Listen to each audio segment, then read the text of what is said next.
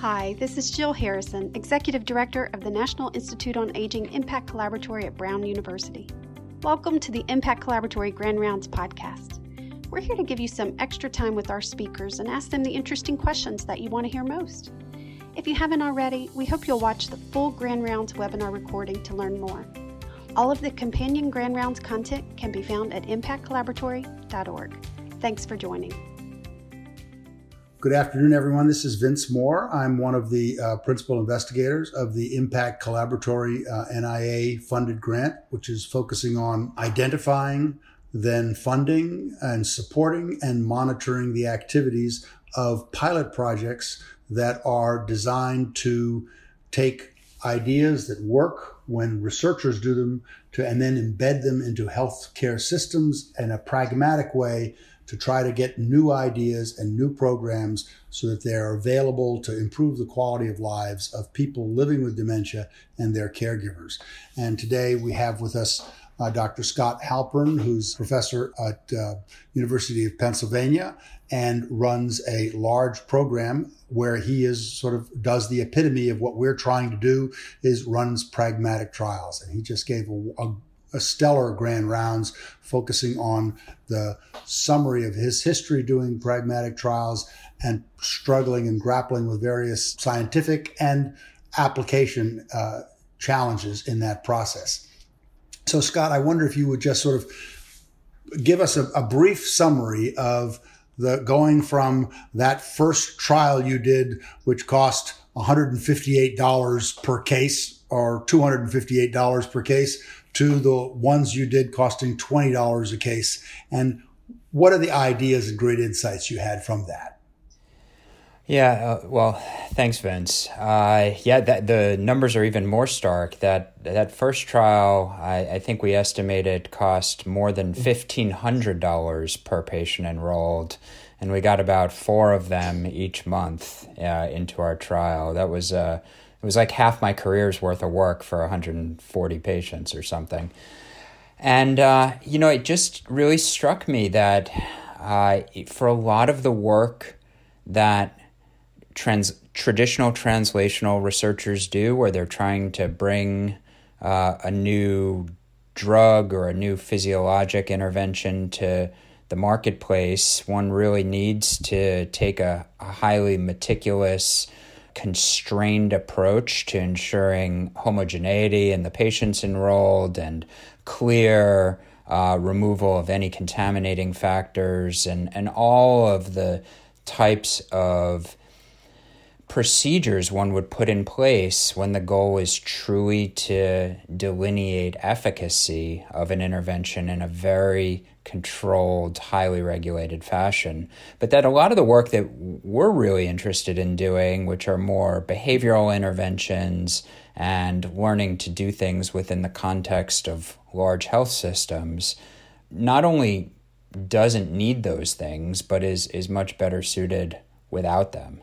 And so now we take approaches to our areas of interest that are intrinsically scalable if they're successful. We almost don't do anything that can't be immediately directly scaled if we show overall real-world benefits. And instead of $1,500 a patient, which actually by NIH standards is still not a bad deal, we're now down to, in the $50 or so range and getting hundreds, if not thousands of patients enrolled per month. And I didn't even have a chance to talk about all the complementary studies in areas outside of serious illness that either, my team or my colleagues' teams are doing here at Penn, but in areas like promoting driving safety and technologic approaches to increase remote monitoring in COVID and lots of other cases, but having similar economies of scale in their very pragmatic efforts. Great. So one of the points you made in your lecture, which I thinking about an awful lot, is these sort of phase 3 trials, the explanatory trials, the ones that cost so much money, where researchers really need to understand, in some sense, what the mechanisms are under that. That then translates out to these more pragmatic things embedded in healthcare systems, which are going to scale. We've had this conversation that it's not just that only in phase 3 trials that can you actually begin to understand something about the mechanisms, the issues, about how to actually get to implement and do the implementation work around that, but that you can also try to do that under pragmatic structures. Can you give us an example of how you've done that in your work? I think lots of times real mechanistic insights can be derived through pragmatic trials, and oftentimes it's augmented. The goal of doing so is augmented by pre-specifying how the effects of the interventions differ in high-fidelity settings versus low-fidelity settings can help understand the likelihood that there's truly a causal relationship and hence yield true insights. Yeah, that's the wonder of implementation science, and I'm learning more and more about that as we move on. So in the lecture, you talked a little bit about this concept of accountable justification as a way of getting people to sort of sign off and say why they didn't want to refer someone, for instance, for palliative care or otherwise. So what is the theoretical background of this accountable justification? And is it really because sort of people are just being lazy, or is it they want to avoid being lazy, or they want to be what is the action that's being taken here? It's a great question. And actually, I think there are so many different aspects for why accountable justification can work, and the operating features or the operative features may be different in different contexts. So this may, in fact, be one way in which the actual mechanism is not perfectly elucidated, but at the end of the day, if it works, it works. So what are the many potential ways in which accountable justification works? So just to review, for those who don't use the term all that often, the idea behind accountable justification is you ask people, have they done the thing that you are trying to get them to do? And if they say they've done it, you take them at their word. And if they say they haven't, then you ask them to just explain why. And what we know about accountable justification is that the way in which you ask them to explain why and where that information becomes available goes a long way towards determining how effective the intervention is. So, for example, if you give them a list of drop-down menu items to select from as to their reasons for not doing it, it's not going to work quite as well as if you force them to enter in a free text box their actual reasons for not doing it. And why might that be? Well, it's too easy to just select from among a menu of options. And if you make the task a little bit harder, then people might say, maybe I should just do this. It's obviously a strong recommendation. The other is that without leading people to think that there are justifiable reasons that you would include in that drop-down menu, that you're maybe making them second guess whether their reasons are actually legitimate. But I think among the most important parts of accountable justification in terms of why it really works, particularly as a way to nudge clinicians, is that clinicians don't like to be put in the position where they don't feel like they've got a clear way to justify on rational grounds why they're doing X or not doing Y. And just forcing them to think about it and come up with a good reason and showing them that if they don't have a good reason, it's going to be available for others to see in an electronic health record is itself pretty motivating for an otherwise competitive crew of intellectual people. Great response. So I would like next to ask you about to comment on the sort of, it's not a duality, but it's a continuum of the nature of sort of these kinds of interventions that we embed in healthcare systems. Some can be very complex, which have multiple individuals sort of having to coordinate, and you then achieve some goal and then have to improve in some way. And they're like care coordination or care planning or something like that. These are complex kinds of things where you have to sort of train people to behave in a slightly different way and to take things into consideration, as distinct from things that are sort of more light touch, more of a nudge, more of just simply altering the decision frame as in accountable justification. What context does a heavy touch or a high touch work as opposed to a light touch being sufficient in general, do you think? Well, I guess I would say two things about that.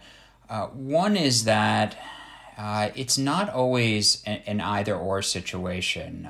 Sometimes, and a lot of the work we're doing uses light touch interventions, for example, nudges delivered to clinicians through the electronic health record, to motivate high-touch behaviors, such as, real integrated palliative care, goals of care discussions, things of that nature. So sometimes the one gets combined with the other. But certainly, I think there is an important distinction to be drawn between the complexity and resource intensiveness of an intervention and how quickly one ought to progress through the sort of NIH stages of behavior change research. So if you take a light touch intervention that we know works in many other settings, like just changing from an opt-in to an opt-out, that's sort of shovel ready to be tested in a large pragmatic design, because if it doesn't work, you find it out quickly and you've really lost very little. You haven't, spent a lot of resources thinking about exactly how one generates the perfect intervention before you get to large-scale pragmatic testing. On the other hand, if you're coming up with a new, highly resource-intensive, high-touch, human-dependent intervention, you better be pretty sure you've got some compelling efficacy data to support it before you go ahead to a phase 4, phase 5 trial in a large scalable setting, because there, if you're testing the wrong intervention, you've spent a lot of money and a lot of time and a lot of people's bandwidth to get a null result. So I think that's really a key difference. And I know many people at NIA and elsewhere throughout NIH kind of share that view that the nature of the intervention goes a long way towards determining whether it's ready to go to pragmatic testing or not. That's great response. Thank you. So last, I was a long time ago, I was on the scientific advisory board for the support trial, which was one of the first large trials to look at serious illness care in the hospital setting. And their intervention was essentially trying to give feedback to physicians about the probability of their patients dying within the next 6 months, and then a nurse advocate to help with other kinds of things. And I'd like you to sort of contrast that idea, which at the time they didn't have the great technology or EMR, et cetera, that we have in these days, with what you're currently planning on this Ponder trial, which I was very interested in hearing about. Yeah, well, so the support trial, which I believe had a budget in the $28 million range by, early 1990s dollars. So I'm not an economist, so I don't know how much inflation there's been since then, but it's a lot of money. That was an entirely negative trial, and I think there are a number of reasons for it. The first, I would say, and I'll explain why I think that study was negative as a way of contrasting with what we're hoping to do. That was a trial of information provision at its core. They provided clinicians with information about predicted mortality within 6 months. They provided clinicians with information about what they knew about the patient's goals and preferences, and then kind of left them to do what they will with that information. There's a classic schematic that was produced back in 2006 or 2007 by the Nuffield Council in the UK, which is a public health advisory council that talks about the intervention ladder of behavior change. And on the bottom are things that don't work very well, but no one gets too bothered by it. And on the top is things that work really well, but might lead at least some libertarian folks to have a little agita. And the information provision is unambiguously at the lowest rung of that ladder. Like, sure, like, no, who's going to argue with giving clinicians information? But arguably, you find a problem in clinical medicine, and the root cause of that problem typically is not lack of information. So information provision is about the weakest possible way to change clinician behavior imaginable. So I think that's one reason why support didn't work. The other reason is that in some ways it was ahead of its time to be able to work. This was done in an era where there was very little inpatient palliative care, let alone longitudinal models of care that could help people once they got out of the hospital. So in many ways, support failed because it was conducted in an era that didn't have the requisite infrastructure to support success. Like, it just couldn't happen because it was a narrow intervention in a complex problem without the underlying infrastructure to support those patients, even if their goals were to be respected. By stark contrast, I think, what we're doing is trying to tap into the heuristics and cognitive biases that pervade clinical decision-making, because clinicians are first and foremost humans, and so they have these same heuristics and cognitive biases that all other humans do. And by tapping into those innate cognitive processes, that's a much stronger way of intervening than just providing information. As counterintuitive as this might sound, telling a doc what a patient's prognosis is very likely to be less effective than asking the doc to think about the patient's prognosis or forcing them to think about the patient's prognosis.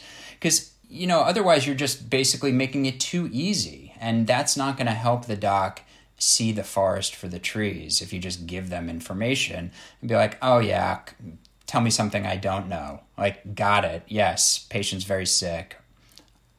Already noted. Thank you. But if you force a doc to actually take the time to think, like, do I really, if someone really forced me to predict whether this patient would be alive or dead in 6 months, and if I think they're going to be alive, like, what's their quality of life going to look like? What's their functional status going to be? That's a much more cognitively engaging intervention that at least we hypothesize will be much more likely to change behavior. Great. I'm so glad I asked you that question, because you actually elucidated very nicely, basically 30 years of research and changes in how people are thinking about these interventions. So, Dr. Halpern, thank you so very much. It was a tour de force lecture and great response. A wonderful time talking to you. Thank you very much for your time. My pleasure, and thanks for the invitation again, Vince. Thank you for listening to today's Impact Laboratory Grand Rounds podcast. Please be on the lookout for our next Grand Rounds and podcast next month.